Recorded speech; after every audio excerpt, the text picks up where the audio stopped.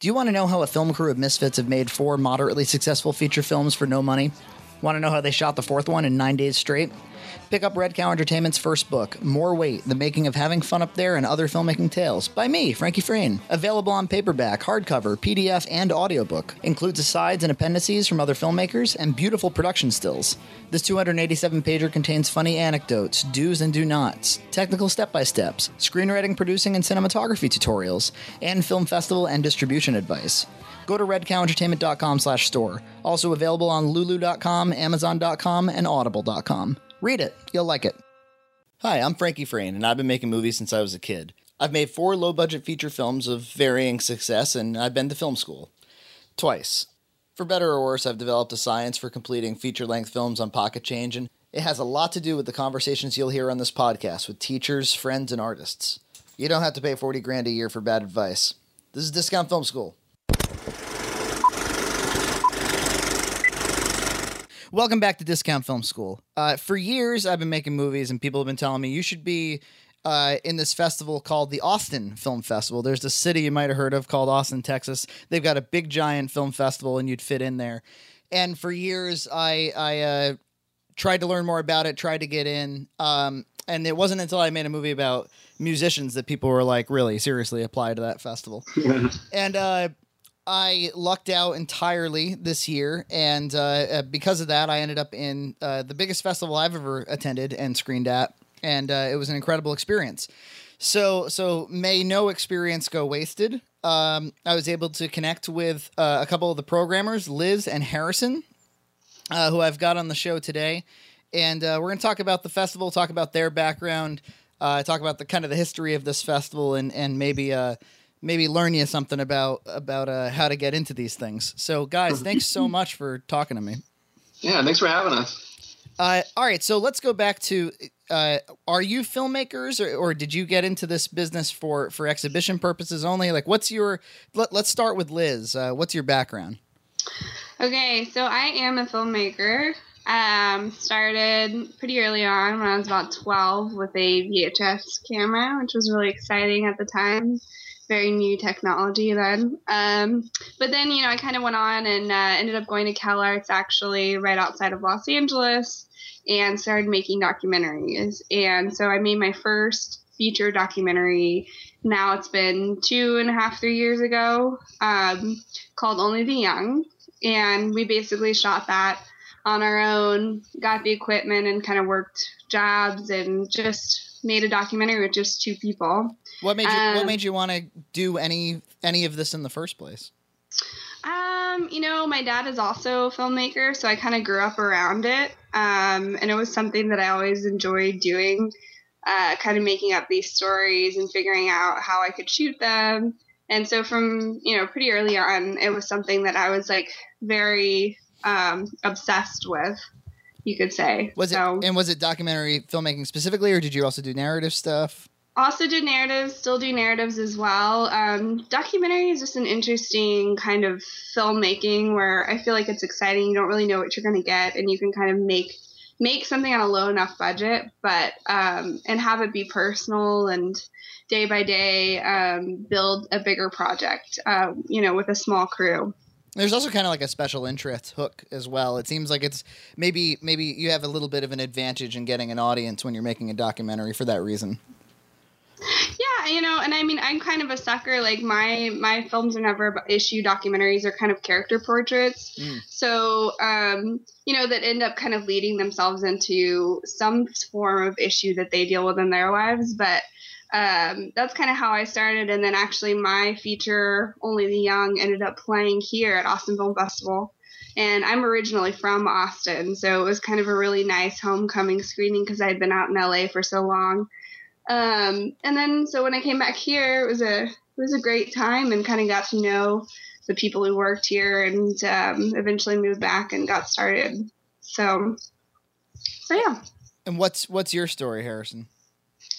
I am not a filmmaker. I actually made films when I was young. I remember I made like Godzilla films when I was like 11 with my friends.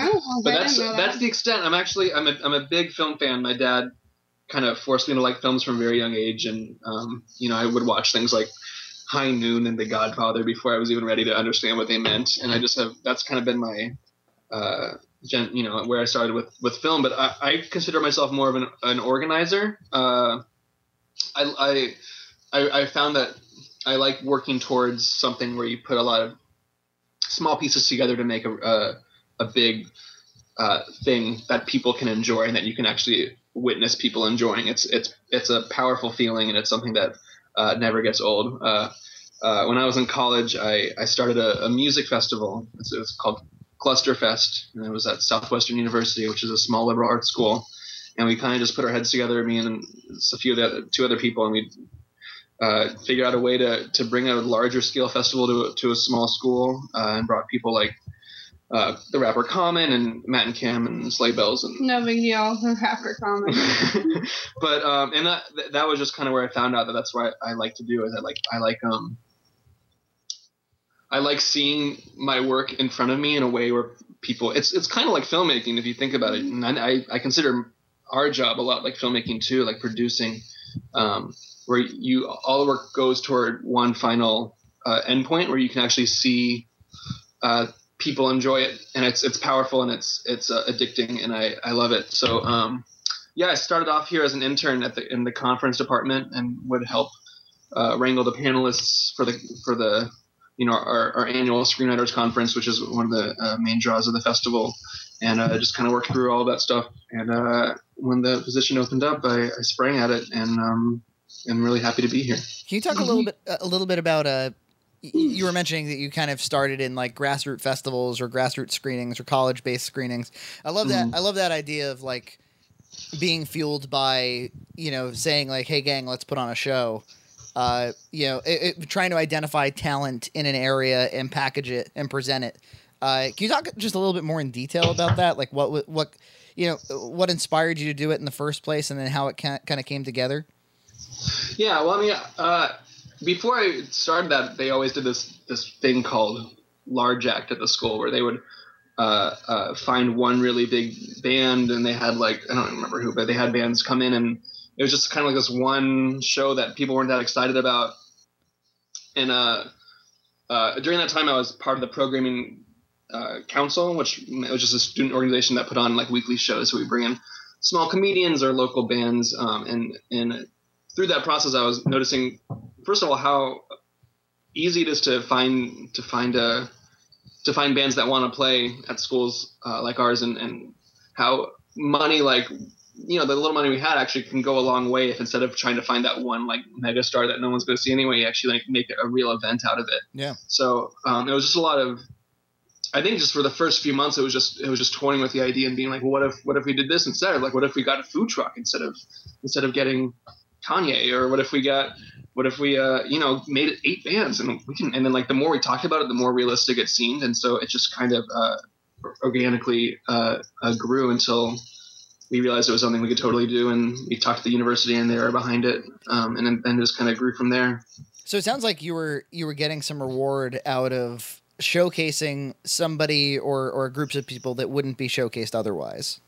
Yeah, absolutely. I think it goes both ways. I think part of it is the audience and seeing that the audience enjoys it. But I think another part is giving that spotlight to people who deserve it and who need it and who might not have otherwise have gotten it. And that really is, I think, probably the biggest reward of the job here. Mm-hmm. So let's talk about Austin. I'm from Boston. And when people think of like the Boston filmmaking scene, like if they've never been in it, they think of like Ben Affleck. And I think for Austin, for a lot of us, that's like Robert Rodriguez probably. Yeah. Mm-hmm. But some people will really like zero in and spotlight Austin and be like, that's a really great filmmaking town. And some people don't know about it at all and skip right over it, and go to LA and New York like anything else. So in that way, I feel kind of a kinship to Austin, being mm-hmm. in the Boston scene. So Liz, you said you're from Austin. Harrison, it also sounded like you're from Austin as well. Yeah, born and raised. So I especially want to hear from the filmmaker about what opportunities were there in Austin? Who was around to make films with? Is there an acting community? Just kind of tell us about the city. Yeah, no, Austin actually, it's changed and it's growing a lot the last couple of years in particular. But growing up, there was always a hub here in terms of seeing film, and going to some place like the Paramount and watching like the summer series and having a complete film history education, within a 3-month period, which is something that's really special. And I think there's specifically a hub here around like kind of loving film, and recently it's something in terms of being a filmmaker, the Texas Film Commission and a lot of other organizations here in town are actually really helpful for independent filmmakers.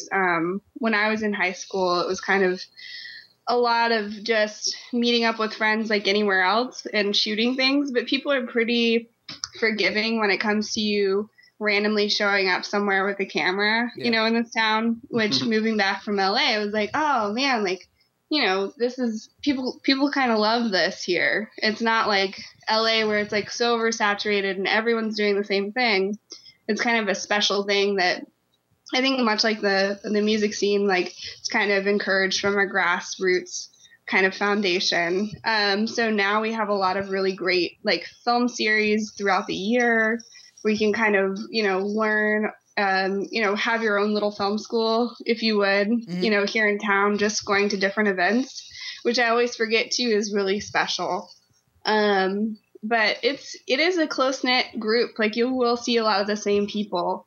And it's kind of cool to see like, oh, well, this person shot here in town and now they're playing Sundance, or it's definitely like a pretty level playing field, I feel like, for independent filmmakers. Yeah, there's a term going around called the Third Coast, which we hear a lot because everyone's talking about the new place now that LA and New York are saturated, and maybe sometimes people have complaints about some of those, that Austin's kind of the third one on the list, it seems. I know Movie Maker magazine just called Austin the number one city to be a movie maker. Yeah. And you can see it's actually, I think it's a lot like the music here too. Like there's not a whole lot of superstars that are from Austin music-wise or film-wise, but there's a lot of people that are really well respected and a really strong community in both. So, we have our Rodriguez's and our Linkletters, but we have a whole lot more that are also talented and supported by Austin and are making their own path. Why did Movie Maker cite it as the best place to make films? I think just because of the hub that is here, and how much is actually filming here. Like we have a bunch of different, like an old airport hangar that's been completely converted into studio spaces for bigger films to shoot, and independent films to shoot as well. So there's just a lot of little up and coming parts of town that are specifically kind of geared towards the industry. There was a while where like people were getting kind of jazzed about Boston building studios where more union shoots could come and stuff like that. And that's great because it means that people that actually want to have a career in that industry can get involved. But for me as a guy who kind of like just takes a camera on the weekends and makes it happen, what's important to me is community and is there interest? Are locations in the area going to be receptive to you shooting there? Are there places to screen? Is the community generally supportive? And are there actors too? Is a really big piece of it. Yeah. So. Austin, I mean, it's great in terms of performers. We have a lot of them, which is awesome. Just from the kind of underground improv scene that we have that's growing here. It's really, I feel like you have a really good chance of finding some great local talent that's kind of untapped, which is cool. Yeah. Yeah. And of course there's for those of us from out of town, the Alamo Drafthouse is like, oh, we got to go there. Yeah. Yeah. It's the coolest. Yeah. It is. Yeah. So let's lead up to the festival itself then. Is that where you guys meet, is on this festival, or before that, or what? Where we met? Yeah. So we first met at a meeting, which was actually a lovely brunch, where we were told that we were going to be working together. It wasn't much of like an interview or like there was no like, you guys should go out into the forest and see if you make it out alive together, and then we'll go from here. But no, I mean, fortunately, the people above us had our best interests in mind and somehow knew that we would be able to make it. But yeah, I mean, we both started kind of walked into this a little bit blind. We started at the same time and kind of had the same learning curve. So mine's really slow, but fortunately Harrison's is faster. Just kidding.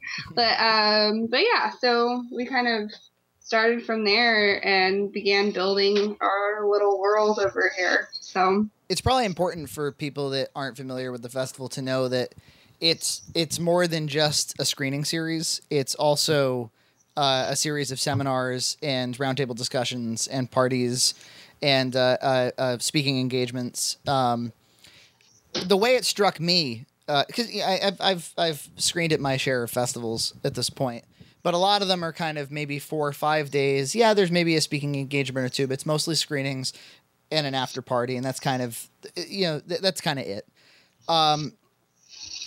But you guys, one of the things that happens when you get into a festival is you get a free badge if you're a filmmaker. And, Austin was like, this is a $700 value or something like that. And I was like, damn, $700 to go to this thing. What the hell's going to be there?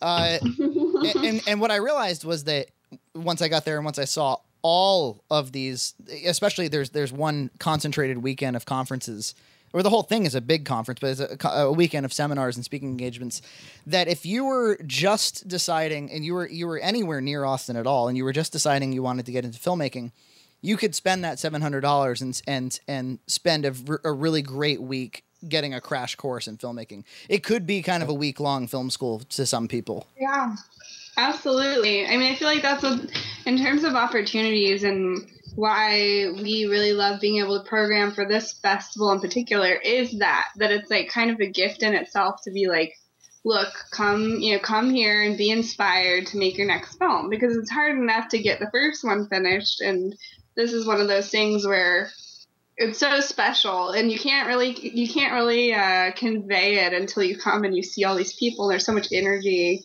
an amazing panelists speaking. So yeah, that's what I think is so cool about this festival is I think I've found at a lot of festivals, most other festivals I think are geared more towards fans than to filmmakers, which is good in its own right. But I think the cool thing about ours is there's the line between Hollywood and regular people or whatever you want to call it doesn't exist. Yeah. And so it doesn't seem like some insurmountable task to become a filmmaker or to get your work sold or to get that first distribution deal or whatever it is. It seems like a thing that can happen because you're talking to someone who just made it happen at the bar or at a party. Mm-hmm. And it makes it very real. It makes it very possible. And I think it's really inspiring. Probably no better evidence than the fact that my film played at this festival. Yeah. And I'm Joe Jerkoff with a movie that he made in 9 days. What were kind of the most exciting speakers and events that you guys that there was a lot of work to put together, but you were really happy came together? Well, I know we were really excited to get Matthew Weiner, who's the creator of Mad Men, to come. And he did a few conversations and screenings, and he actually did a screening of 2 of his favorite Twilight Zone episodes, which is one of my favorite shows. And it's something you wouldn't necessarily expect until you actually watch the episodes he screened. So one was It's a Good Life with like the little kid that can turn a guy into a jack-in-the-box. And then another one called Last Stop at Willoughby, which is about like that kind of exhausted business worker who dreams of some mythical stop on this old subway. And when you watch him, you're like, oh my God, you can totally see how a show like Mad Men is influenced by something you wouldn't necessarily expect, like an anthological sci-fi show from the 50s. So that was really cool. Yeah, Cary Fukunaga of True Detective was pretty amazing to see him, and just incredible. He has such a great body of work and things like that. We also had Jim Sheridan, who did In the Name of the Father and In America. Yeah.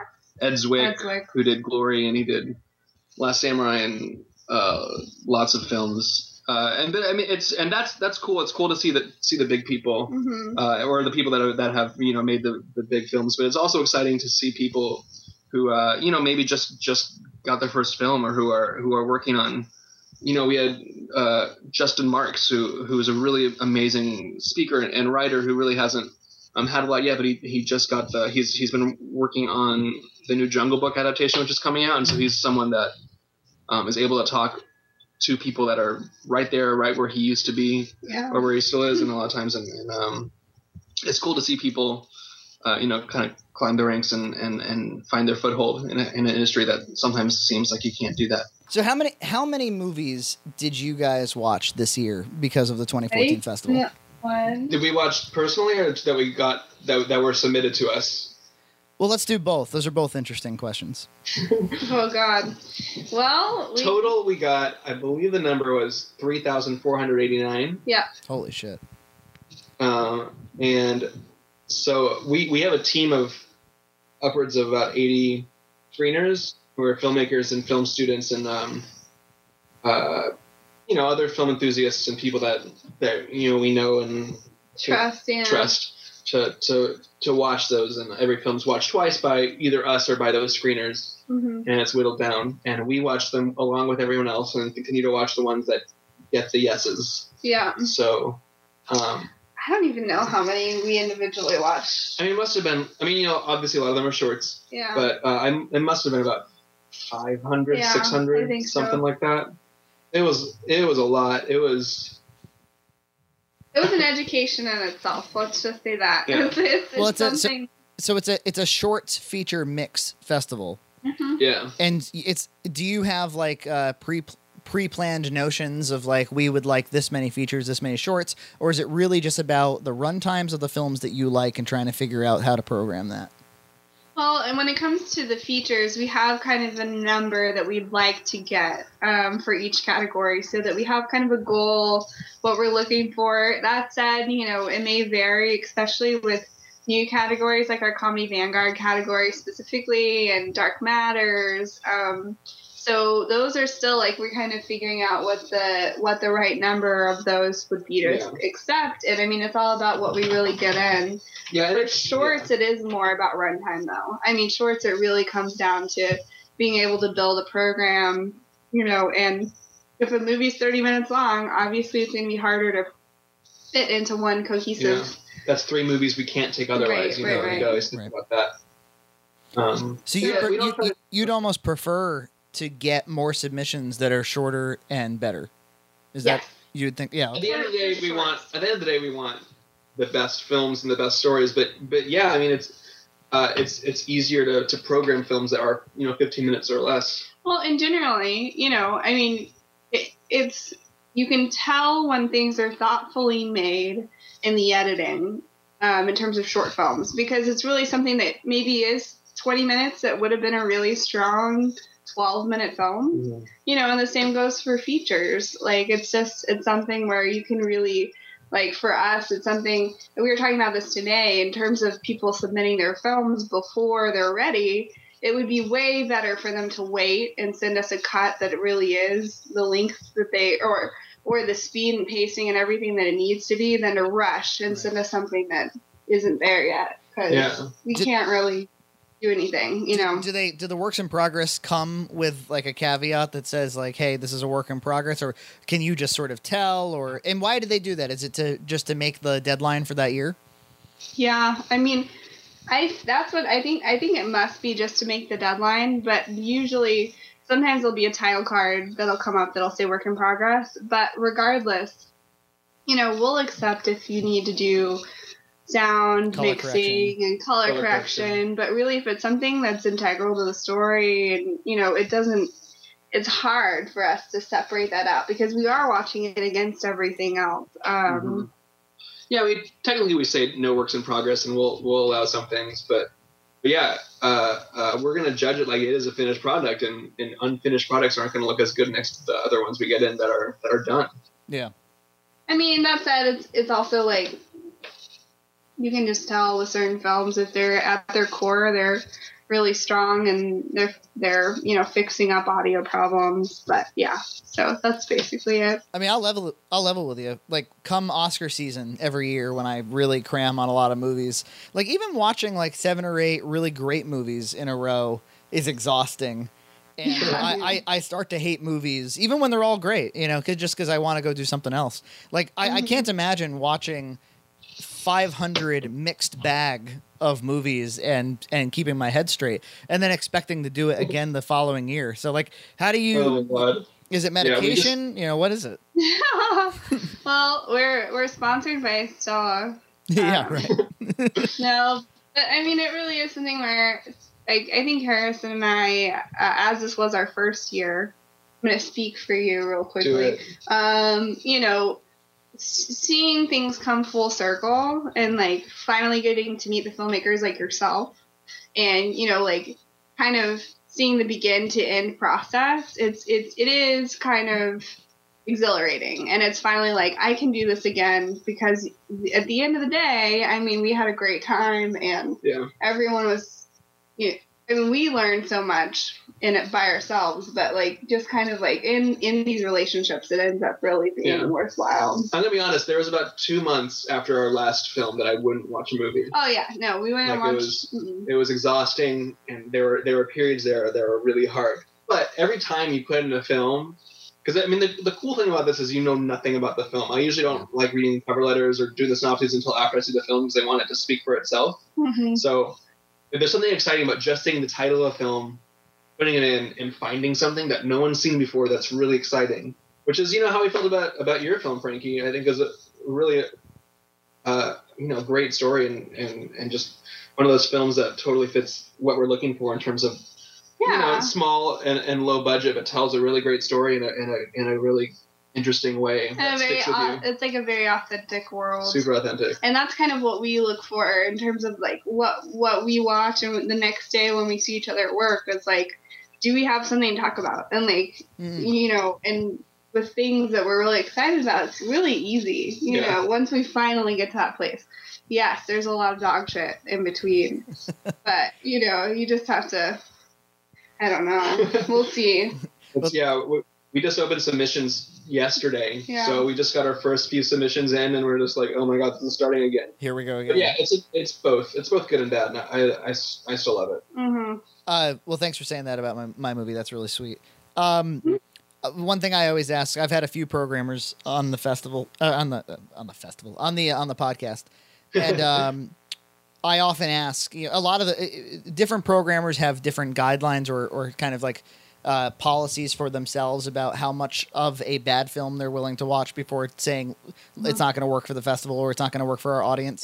Some people say 15 minutes. Some people power through to the very end no matter what. I don't know how those people do it.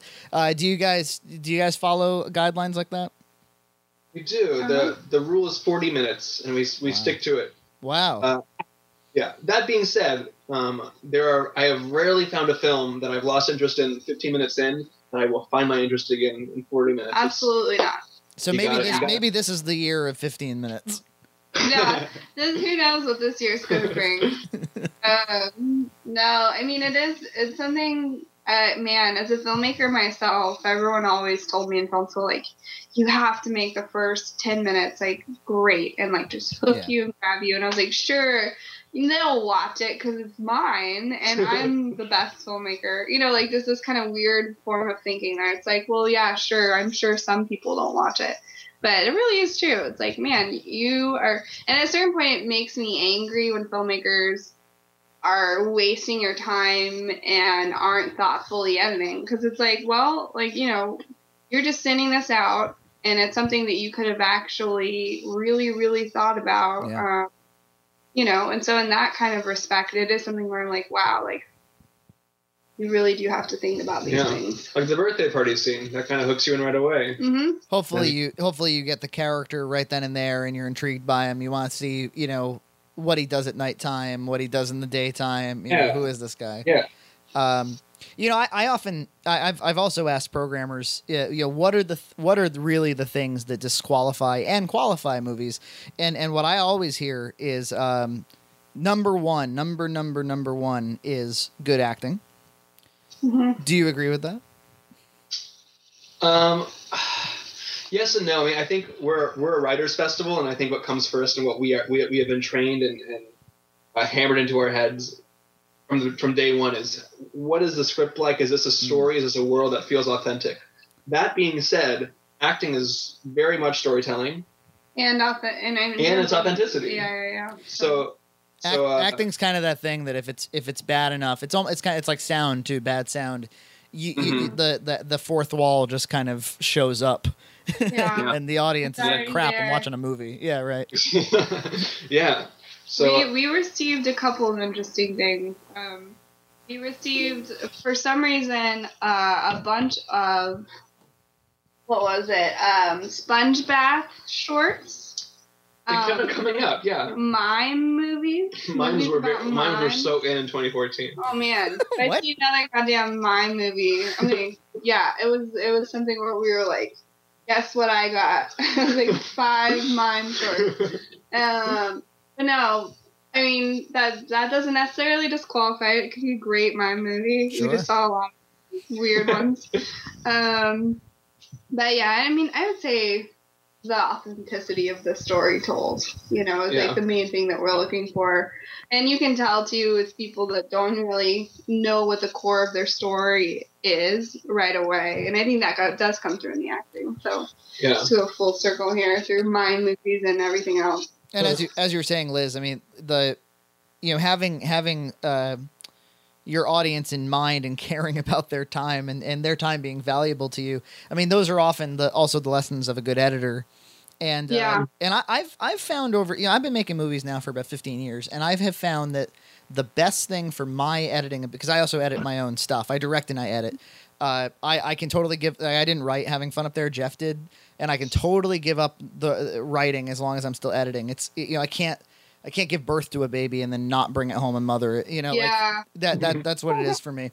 But what has really helped my editing a lot is doing things like podcasts and like video blogs and just like little stuff, like just like kind of like firing out little bits of content, and then like little cell phone videos I make of just funny stuff or whatever, and trying to go home and make a little story out of it. Little editing exercises, basically, where if for instance the 3 of us are talking for an hour, how do I distill that into a good flowing narrative?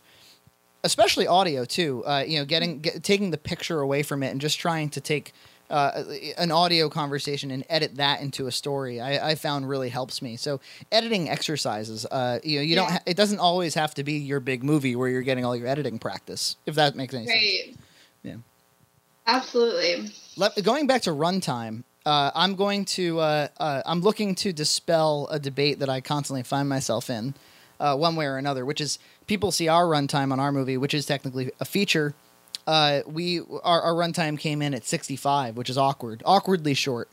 And it was even at the Austin Q&As, we got this question a number of times of like, has that hurt you, or has that made things challenging for you? And the answer so far has been no, not at all. I haven't heard anybody tell me like, we would have loved it, but 65, come on, grow up. Yeah, right. Right. So as programmers, people who have to fit all this shit into a calendar, what is something like a 65-minute feature? Does it hurt you? Does it help you? What does that runtime strike you as? It does not hurt you. My film, Only the Young, was only 68 minutes long. And with credits like 72. So, I mean, I kind of dealt with the same thing. And really, honestly, it's like, it's much better for the film to be shorter and be as strong as it needs to be and get out early than have people be wondering. And for us as programmers, we think about the same thing. It's like, this is something lag. That would be way worse. A lot of times we'll try to program a short, if we need to, on the front of a shorter feature. But, it's not... I never see, if we see a movie that's 2 hours long, that's more like, well, this better be like really, really good. I mean, there's two sides to this, but I think it's definitely better to err on being well edited and have content that works. You can always make the program longer. You can add a short, and if not, then you can make the next showings time a little bit earlier. Like it's never really hurt us or cause any trouble. It sounds like it's going to cause more trouble if you run overtime than if you run undertime. Right. Absolutely. Yeah, exactly. It's like, well, we have something that's 2.5 hours long. Like, where are we going to fit this? It's like all our retrospectives, which were Braveheart and things like that. It was like, well, there goes the whole venue. All these writers wanted to present their 3-hour films. And so we're like, well, the whole venue's gone for the whole night because we need Randall Wallace wants to present Braveheart, which is cool that he did that, but hardware programmers. Yeah. I told one of your audiences, I said, mark my words, I think that as streaming video very quickly, if it's not already there, becomes the primary way that people watch content, I think that shorter runtimes are actually going to become more acceptable. Yeah. I think that people are getting really worn out on 2+ hour runtimes. They want to, especially in a world where there's so much content to consume within a week. It's not as spaced out. We want to consume more. We want to see more. We want to be exposed to more. And I think people are. You're going to find. I think Netflix will find in their metrics that people are opting for movies because they have shorter runtimes. And right. I don't think it's something to be scared of, honestly. I think there is such a thing as an hour-long story. Absolutely. Yeah. Oh yeah. No, we've seen lots of good things that are an hour. So what makes Austin? You brand yourself, promote yourself, and in a lot of ways exhibit yourselves as the Writers' Festival. Does that have a history to it, and how do you keep that history alive? Yeah, so even before we had films, we were the Writers' Conference. Before we were Austin Film Festival, we were the Heart of Film Festival because the idea was, or the Heart of Film Conference, because the idea was that screenwriting and the script is the heart of the film. Mm-hmm. And the celebrities at our festival, I mean, we'll bring in Jon Stewart or other celebrities, but the main celebrities at our festival are the ones that aren't celebrities anywhere else. Like John August will be walking past the Driscoll, and people will flock him because that's the one place in the world where the writers are the centerpiece, and they're the celebrities, and they're the ones that people want to hear from. Mm-hmm. And that comes through in all aspects of the festival because we have a screenplay competition as well, and it's one of the biggest in the world, and we have, I think it was like 7,500 screenplay submitted. And you guys don't read. You guys just do film programming. That's somebody else to read all that stuff. Yeah. Thank God. I actually, when I was in the commerce department, I would take some scripts home and help out, which was a cool thing to do too, and it's also unbelievably helpful. And you don't know how much you would learn just by reading, 50 scripts. You'll learn so much about writing and about things to avoid and things to copy. Whether they're good or bad, you learn a lot. Yeah, absolutely. Yeah. Mm-hmm. That's interesting. Yeah, I had a guest on not too long ago that said that he's a writer, and it never occurred to him, and it doesn't occur to a lot of people to sit down and read scripts. And even a lot of screenwriting classes don't really require a lot of script reading, which is bizarre when you consider that creative storytelling classes and creative writing classes, you always are doing reading, but my theory for why that is because we kind of regard scripts as unfinished movies, so they're not really worth your time because they didn't get because you should just watch them in their completed stage or something like that. So that's interesting that being forced to read would make you a better writer. You'd learn about screenwriting. Does it also help you learn about what makes a good script and what makes a bad script and what to look for? Yeah, absolutely. It's kind of similar to the film where they have the 30-page rule where the question is, do you know what the conflict of the story is? Do you know who the characters are? Do you know what's going on by page 30? If not, you probably don't want it. And so that's like you counting on the pages. You're like, oh, it's page 27. I don't know who's the main character yet. That's a problem. So that's one part. And then, I think since it's so bare bones and you don't have the acting, you don't have the directing, you don't have the editing, it's a lot harder and a lot more impressive when you can really feel for and feel connected to a character. Yeah. Mm-hmm. And so I think that's even more powerful, and it kind of shows you more about, okay, well, why is it that I like this character that I'm just reading words on about? Yeah. And then you have the pitch competitions as well. Yeah. So anyone can sign up for a pitch, and we have a bunch of celebrity judges and writers and executives, and you can just give your pitch for a film you have, and the winners go to a pitch competition finale and a big party. And that's another skill that's super important for any aspiring filmmakers, and we do it in a way that I think is pretty welcoming and fun and helpful. Because it's associated with the party, and it's associated with people who judge, the people that do it themselves or hear it in more formal settings. And so that's something that people are always on top of and look forward to more than anything else. Yeah. Have there been any examples of anyone that you discovered at Austin? And what I don't mean like you you discovered them, but I mean, you became aware of their work at your film festival, and then you heard about them, you know, a few years later or a year later or something like that. Has that ever happened? Sure. Well, I mean, we were talking about Cary Fukunaga, who directed True Detective, started out submitting a student short to us. Yeah. Yeah. A little bit ago. Now he's like the top name in TV. Yeah, exactly.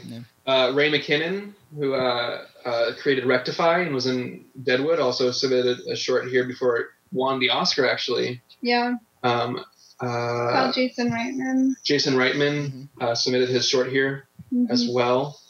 Yeah, and you know, those are the big ones, and those are the ones we tout. But screenwriters and filmmakers find themselves with careers, even if a film doesn't get distribution, they'll find themselves in a writer's room or striking a deal to make another film. Right. So yeah, it definitely happens all the time, and that's something we're most proud of here, and we fight for. One of the things I have to compliment you on and really, really praise you guys for, and not just you two, but your whole team, is when I got the call that I was in this film festival, which was early September, and I flew out late October, so it was almost 2 months of communication. Incredible communication, responsiveness. Yay! You cared so much. I felt so cared for.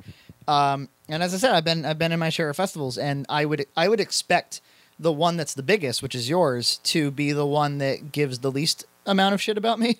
And you cared the most, more than anybody. I mean, without exception, every single day, somebody from your team was asking me something. Yeah. That's what we do. And Sounds about right. I didn't mind at all. I attended one conference call that you asked us all to join, and I remember like some of the other filmmakers on the call to me sounded kind of like almost flippant, like why am I here? What is this? I only just found out I'm doing it. And I was like, what the fuck, man? Like these people are being so nice to us. That's funny. Yeah. And we wonder about that call in particular because we're like, well, I feel like we're trying to be helpful, and that was such an awkward thing. Anyways, were you on that call? Yeah. Yeah, we were both there. Can I tell you an amazing story? Yeah. When I was on that call, I needed to go out and do something. I was with my wife, and I was like, okay, the only thing is, like, I need to be back in the car by noon so that I can catch this call. So sorry, you'll just have to kind of sit there while, you know, I'll put it on speaker so it's at least somewhat entertaining for you to listen to. And so I joined the call, but I was parked on the street in this town over from where I live called Fall River. That's not the nicest place in the world. And right outside, I was trying so hard to be like quiet about it, but right outside my window, while you were all talking about dates and you should call this person and do that, there was like this horrible domestic violence happening, like right outside the window. And I was like, I gotta call 911, and I've got to get away from it, but I can't hang up this call. So I was like, Nina, you have to like see if you can contact the authorities, and we're trying to like we're writing messages to each other about what the address is. Oh my god. And meanwhile, there's filmmakers on there that like seem to me to care less about what they're doing. Yeah. Cool. But no, I really, I'm not just saying this because you're on the show. I'm not just saying this because I'd love to come to the festival again. I'm saying it's because it's absolutely true. You don't owe us as much as you gave us, and for that, like, this will always be an extremely warm memory. Above anything else, actually, is feeling like there were people that put on this festival, cared about the festival, and cared about the filmmakers. So for that reason alone, I would love for people to inundate you with even more horrible movies. And throw their name in the hat. So thanks for that. Thank you. Thank you. Is that kind of? I mean, who leads that philosophy? Is that just who you all are, or is there kind of? I mean, we're just both so neurotic. We are, but it goes all the way to the top. Yeah. Our executive director Barbara Morgan is all about that, and if we weren't doing it ourselves, she would yell at us for not doing it. That's the core of who we are as a festival. I think it's easy too, being a filmmaker and kind of like wanting to have that, or at least like a little bit more of like, this is what you're going to do and this is where you're going to go. And instead of just kind of anxiously showing up and feeling unsure, which I feel like I did quite a few times. So I don't know. I think between Harrison and I too, we just try to think about like each step of the way, like what people need to know. And God, if from my perspective, if you didn't care about these filmmakers and didn't care about that, what fun is this job? Like if you're just going through the motions and don't, that'd be pretty brutal. Seems like, but I know, So just from my perspective, it seems like the only thing to do, and it makes it worth it when you get to meet them. I'm sure that there's a lot of festival programmers who do care about filmmakers and they care about filmmaking, but it's so easy to let the logistics distract you from how to treat somebody who may be spending $2,000 that they don't have to try to get an experience that they may never get again, and to make that experience for them. So the fact that you keep that in the forefront of your memories is so extremely heartwarming. Good. So now you're receiving new films. You're both participating in the festival in the same capacity as last year. Is that the plan? Mm-hmm. That's the plan. Yeah. So far, so good. Harrison, would you, after seeing after reading all these scripts, watching all these movies, have you not caught the filmmaking bug yet? I mean, I've thought about it. I mean, it's hard not to when you're talking to so many filmmakers and in so many panels and watching all these things. It's not something that's never going to happen. And I'll write for fun with some friends every now and then, and I'm gonna sucker him into my feature. Okay, I'm gonna help her with the next feature. What are you working on? I'm actually working on a narrative I'm gonna shoot here in West Texas. So, yeah, we'll get there. Can't talk. No more details. No more details. I can't let this out yet. There'll be a press release tomorrow. The J.J. Abrams confidentiality agreement. It's just something. No, but I am working on that, and he's being forced to read it anyway. So it's very good. That's great. Stop it. That's terrific. And I'm sure you'd love to screen at your own festival. I'm sure that'd be a lot of fun. It would be really fun. I mean, there might be some kind of political conflicts of interest, but I might be able to get past that. Have you guys ever arranged, like some festivals will do like kind of like midnight screenings or after screenings or unofficial screenings? Mm-hmm. You guys do anything like that? I mean, well, we do out of competition films. Yeah. I know our executive director actually produced a film 2 years ago that we played. And obviously you don't do anything for competition, but you give it the showcase every now and then. But it's something we're very sensitive to, and fairness and how we treat a film and how we come across is super important to us and our reputation to filmmakers. So that always comes with a lot of thought before we do something like that. Mm-hmm. It was kind of funny when I got off the plane. There were Austin Film Festival people like right outside of the gate, and I was like, wow, this must be a big deal. And then I went around to like all the places that an idiot like me would go, like video game shops and comic book shops and stuff. and I would, I'd talk to the guy or the gal at the counter and be like, yeah, I'm here for the film festival. And a lot of times they were like, huh? Like it was everywhere in the city, and yet there were sects of the population that were completely unaware of it. And I was told that the reason for that was because there is a different kind of creative festival for every niche every single week in Austin. It's crazy. Yeah. There are so many festivals and so many events. Downtown is blocked off pretty much every weekend.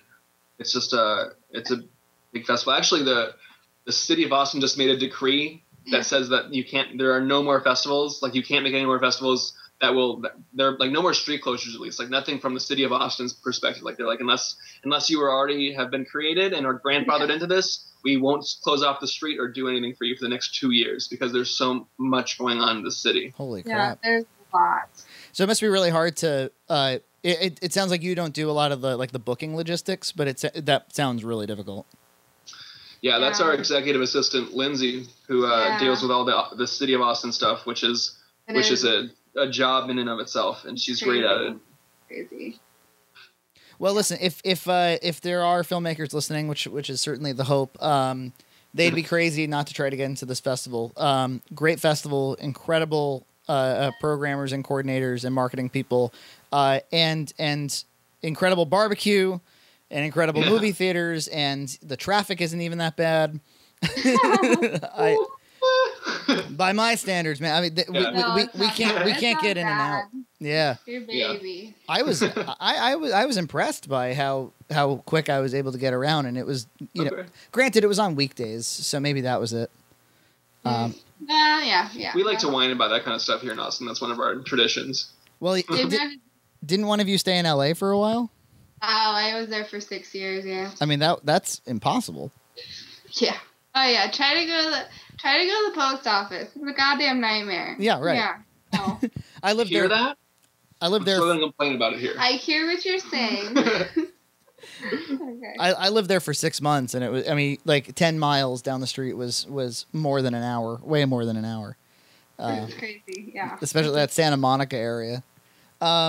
But I, as I've said 1,000 times, thanks so much. I'm glad to have met you. I'm glad to be friends with you, and can't thank you enough for talking to people about the festival. If they want more information about the festival, they want to submit or they want to attend, where should they go? AustinFilmFestival.com.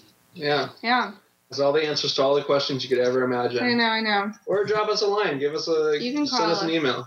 Programming@AustinFilmFestival.com. Yeah, there you go. See that? They put up or shut up, man. They'll give you their direct cell phone numbers if you want them. and people badges are on sale now, actually. Yeah, they are. They are, yeah. They're cheaper than they're going to be ever again until next year, so. We have a snowflakes sale coming up. That's for, yeah. Anyways. There's always sales going on. Just go to the website. I'll stop talking. Harrison and Liz, thanks so much. I hope to see you again sometime. All right. Thanks, thank Frankie. you. Thank you.